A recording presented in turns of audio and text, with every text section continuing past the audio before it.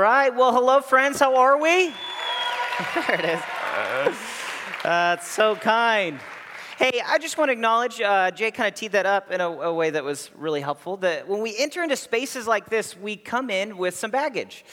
Maybe for you that was trying to feed and clothe your tiny humans and somehow get here on time, or at least to be able to be present right now. For some of us, that's Monday morning and the things that are waiting for us there, that conversation, those emails. For you, it could be finances or a relationship or something else that distracts and pulls you away from being fully present. And so today we're going to put those things in this box. It's going to fit all of our issues. And so what I'd love for you guys to do is we're going to just take a deep breath in and we're going to exhale. And I want you to think about, what is that thing for you? What are those things right now that are stressing you out? And we're going to take one more deep inhale and we're going to put those things in this box. And they're going to stay in this box for the next 30 minutes. Can we do that? Okay. So we're going to take one more deep breath in. Into the box. Wow, it's like a little yoga session this morning or something. Well, guys, for those of you just joining us, we are in a series called Suit Up, in which we've been talking about this thing called spiritual warfare, which sounds intense, but the basic idea is that this life is not neutral. That behind the physical, there are spiritual forces of good and evil at play, and that's why we experience such resistance in this life. Sometimes those are external realities, whether it's a circumstance, something bad that happened, or something untimely. We experience resistance. Sometimes that's internal, between the good that we want to do and the bad that we end up doing, fighting those voices that say that you're not good enough, that you're alone. We meet some resistance. And what we've been looking at for the last few weeks is this battle that we're in. The Apostle Paul would tell us that we meet that resistance because we're in a battle. But we don't have to enter into that battle unequipped.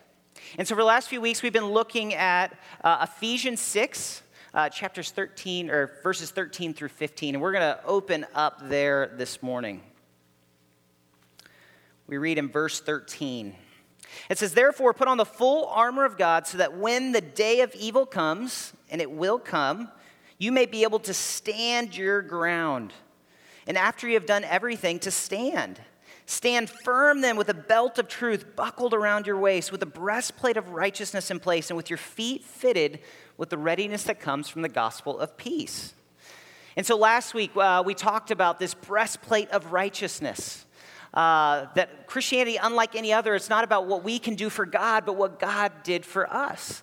And it's that breastplate of righteousness, His righteousness, that protects us from those feelings of shame, from the enemy's accusations. And today we're going to be talking about feet fitted with the readiness that comes from the gospel of peace. That's a mouthful, isn't it? Feet fitted with the readiness that comes from the gospel of peace.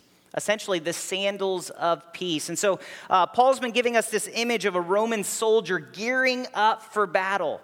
And he's been giving us a physical piece of armor with its spiritual counterpart. And so today we're talking about these sandals of peace, which, as we know historically, these were leather-soled shoes with studs in them. As the Roman soldier would enter into battle, they needed something to help them to stand firm in the midst of mud and everything that they would encounter. These leather-soled shoes called caliga would help the soldier stand their ground and take ground. So that's kind of the physical counterpart. It's this thing that keeps us rooted, that keeps us grounded, that allows us to take ground and to keep ground. Now, the spiritual counterpart that Paul talks about here is the gospel of peace, essentially the good news of Jesus. That at its core, it's a message of peace. It means relational peace between us and God, but it should also produce peace within us. That we should be a people marked by peace. Is that true of you? If someone were to look at your life and the things that you've gone through, would they say, "Wow, look at that person's peace. Despite everything they've been through, they're just so grounded, they're just so calm amidst life's storms." Is that true of you? Yes? No, maybe. I know if I were to be completely honest, I would say no. You know, it was about 4 years ago. I was preparing. It was my first ministry job. I was preparing for a talk, and I'm seated in this big leather chair, and I started to notice my left bicep twitching. Kind of harmless. I mean, you guys have had like the eyelid kind of like start twitching, that kind of thing. Well, it was annoying at first. It was just a day, but then it was days, and then weeks, and then for over a month, I noticed that my muscles were just like really twitchy. And I began feeling just an enormous amount of strain and tension in my back. I've always been a little terrified of public speaking, and so I was used to the stress that led up to the day, but that stress began to seep into the rest of the week. My thoughts began to race. I was having mini panic attacks on ministry days. At times, it felt like my heart was in a vice. And yet, I kept it to myself. Because as I looked around, everybody else seemed like they were at peace. Everybody else had joy. It was just me kind of in this struggle, and so I kept it to myself. It wasn't until much later that a counselor even used the word anxiety and suggested that like my body was literally so stressed out, so tense that it was screaming at me to say, "You're stressed. Do something about it." And so as someone very much still in the battle with anxiety, I just want to say from the beginning that when it comes to things like anxiety and depression, very often there's legitimate biological causes. And those things should be treated through things like counseling and medication, diet and exercise. And I personally have seen enormous kind of relief in those areas. But as the Apostle Paul argues, as we'll see today, is there can also be a significant spiritual component. And the gospel of the good news of peace could be that thing that helps you find peace in areas of your life that you may have given up on. It's interesting to note that these good news shoes, these sandals of peace, are offered in the midst of the battle. Not the absence of it. And what we're going to see today is that you can find peace in the midst of your battle, in the midst of whatever life throws at you. But it starts with this good news of peace.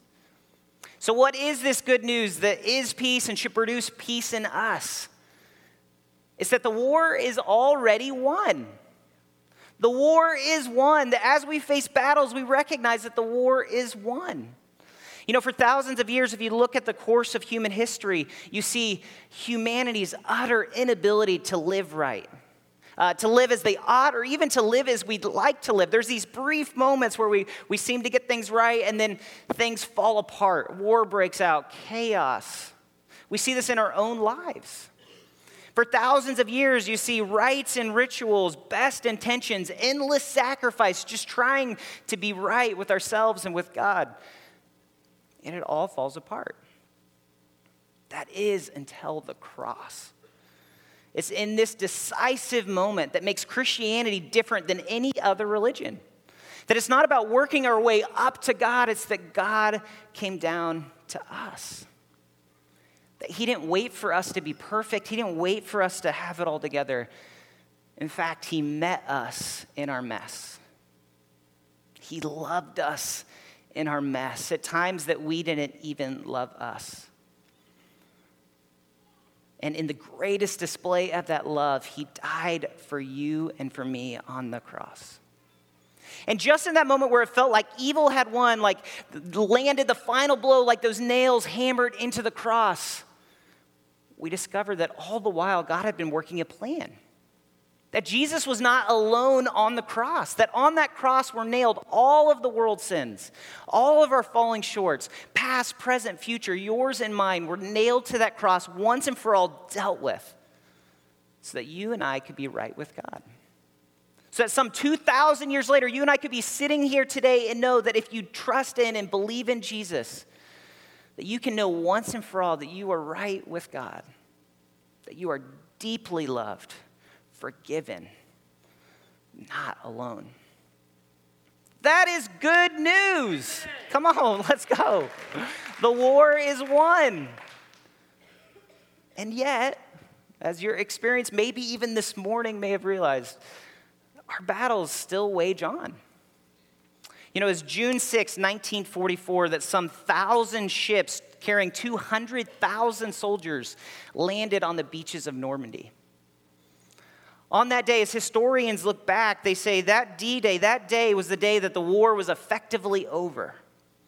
For all intents and purposes, the army that had been amassed, that force, no human army could withstand. The war was over. And yet it wasn't until May 8th, nearly a year later, that V-Day happened, that officially all the battles ceased. And that's true of the good news of Jesus as well.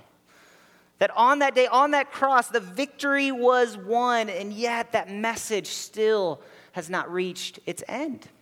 And so when the Apostle Paul, when he picks up this idea, these feet fitted with the readiness that comes from the gospel of peace, he's actually quoting a prophecy some 700 years before Jesus came on the scene and claiming this victory that he would have one day. And he quotes it. He says, "How beautiful on the mountains are the feet of those who bring good news, who proclaim peace." He's using the image of a messenger returning from war, running down a mountain saying, "Peace, victory has been had. The war has been won."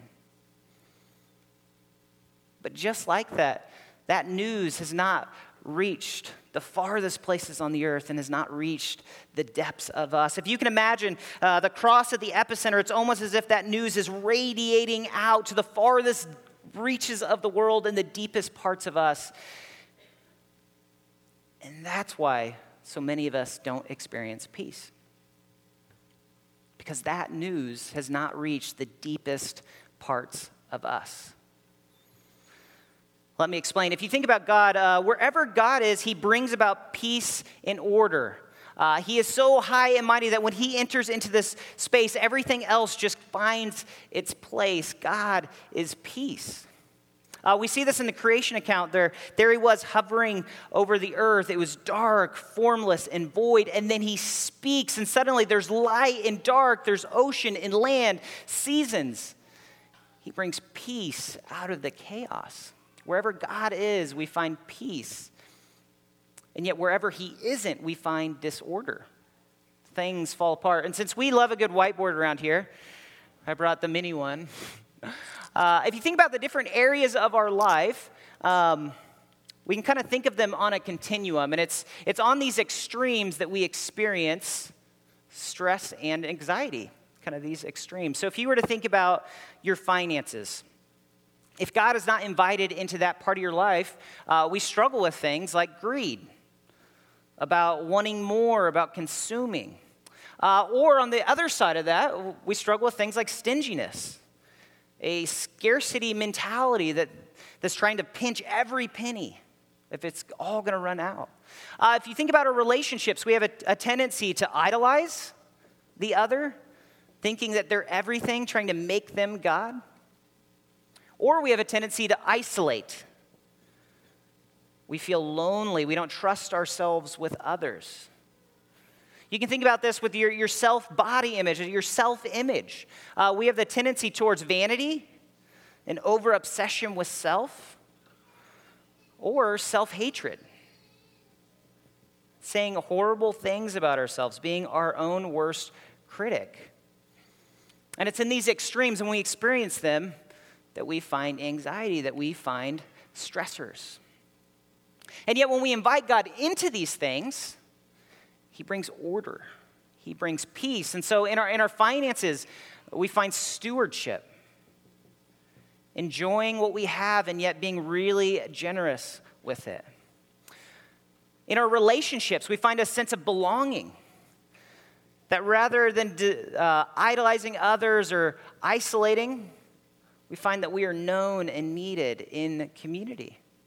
In the area of your self-image, we find a sense of worthiness or wholeness. When we invite God into these spaces, he brings peace to the chaos. The problem is that we don't invite him into all those spaces. If you can think about your life like a house with many rooms, maybe the kitchen is your sense of provision, about being provided for. Maybe for you, the living room is your sense of a community of relationships. Your garage is maybe your stuff. Your office is your finances. For some of us, God is on the porch. We're not quite sure if we can trust him. We're kind of looking at him through the peephole. We're thinking that maybe he's just trying to sell us something that we don't want. And so we keep him on the porch where it's safe. For others of us, we invite him into the living room, like in our relationships, in our sense of community. In fact, some of you guys might have tried out church because you knew you needed people. And so that's your source of community. That's where it kind of started. But stay out of the office. You are not touching my finances. And you are definitely not staying over for dinner because I don't know if I can trust you to provide. For others of us, we've invited him into many rooms in the house, but not that room. Not that room. That area of your life, that childhood wound, that broken relationship. Nobody goes there. And that's why for so many of us, we don't experience peace. It's because we have not invited God into all the parts of us. We've actually closed many of those areas off. Reminds me of, we have a senior named Zach. Never before have I seen such transformation in a student than what we got to see in Zach. It was about a year ago that he was in a really dark place. He had completely closed himself off from others and completely just closed himself off from God. He had weighed up such enormous kind of expectations on his future and success that it was weighing on him in a way that nobody could carry that weight. And then it was camp last year, our summer camp, that he heard about the unconditional love of God. And it wasn't the first time. I mean, he'd heard this message over and over again, but for whatever reason, where he was at, it just kind of sunk in. And so he began to open that door a little bit to let God in. And the transformation that happened in his life over that summer was almost unbelievable. He began to open God into those parts of him. He allowed other people to see him, and it was incredible. We got to see who he was and all of his quirkiness, and we loved him. He began to experience peace. And then it was a couple of months ago that he did one of the scariest things in the world. He decided to invite someone to come to our high school group on Wednesday nights called Movement. And for 3 hours, he stared at that text message, those 15 words before pushing send. As he describes it, it was almost immediately, once he let go of what other people thought, that he began to experience peace. It was like he was hearing from God and responding. And so he began opening him up to his future, his academics, and began experiencing more and more peace as God won him peace in each of those areas. For me, in my battle with anxiety, it was opening up that door to what people thought about me. I don't know if you guys have seen Marie Kondo on that Netflix show, Tidying Up, but he had some tidying up to do. There were some things that I was holding on to that just weren't that helpful. And so we threw some of those things out. My need to be better than other people, my constant comparison, my self-criticism. Those things had to be thrown out so that I could experience peace in that area of my life. I wonder what areas of your life God wants to win you peace. I wonder what areas of your life you've closed off for him. Or maybe if you were to be completely honest, you're not even sure God's on the porch. But maybe the reason that you're here today, this morning, is that God's standing at the door and knocking. He's saying, you've seen what you've done with the place. Would you let me give a shot? Would you invite me in?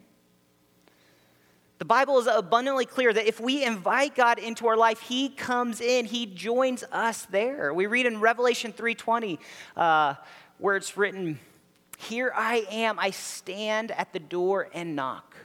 If anyone would open the door, I will come in and eat with them, and they with me." Maybe today God is standing at the door and knocking, saying, would you let me in?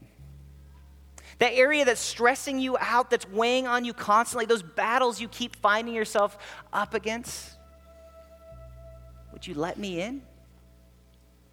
Would you let me win peace there? So what we'd love to do is to give you space to do just that. To name that area of your life that's been weighing on you, the area that you've closed off from him, and then to invite him into it. And so underneath your chairs, you'll notice there's a note card and a pen. And the band's going to be playing a new song. And as they do, I would love for you on that note card underneath your chair, would you write that area or those areas of your life that you've closed off from him? We've got a slide that will kind of help get you started. Maybe there's something on that list that's just bold, it just stands out to you. Or maybe for you, it was something that you put in this box this morning. And God just wants to be invited in. So what you're going to do, you don't have a ton of time, so don't wait till the very last moment, but would you write on that note card those areas of your life? And then we've got a couple of stations kind of around the room. Would you place that note card in the basket? And then take we've got these small white strings as kind of a reminder of that invitation. So throughout this next week, you can be thinking about that area that you've invited him in. Well, I'm going to pray. I've got a few more things kind of after the song, but I would love to pray as we enter into this space.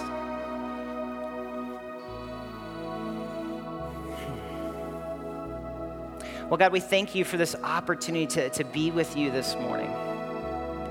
God, we just acknowledge that for many of the rooms in our life, they're not even doors, they're walls that we've placed up to protect us. And so today, we just invite you, God, would you tear down those walls? Those places and parts of us that we don't show anyone, let alone you? So Holy Spirit, we invite you here this morning. Would you fill us? Would you give us the boldness and the insight to name those areas that you could do a much better job in? And give us the courage to invite you in. It's in your Son's holy and precious and mighty name that we pray. Amen.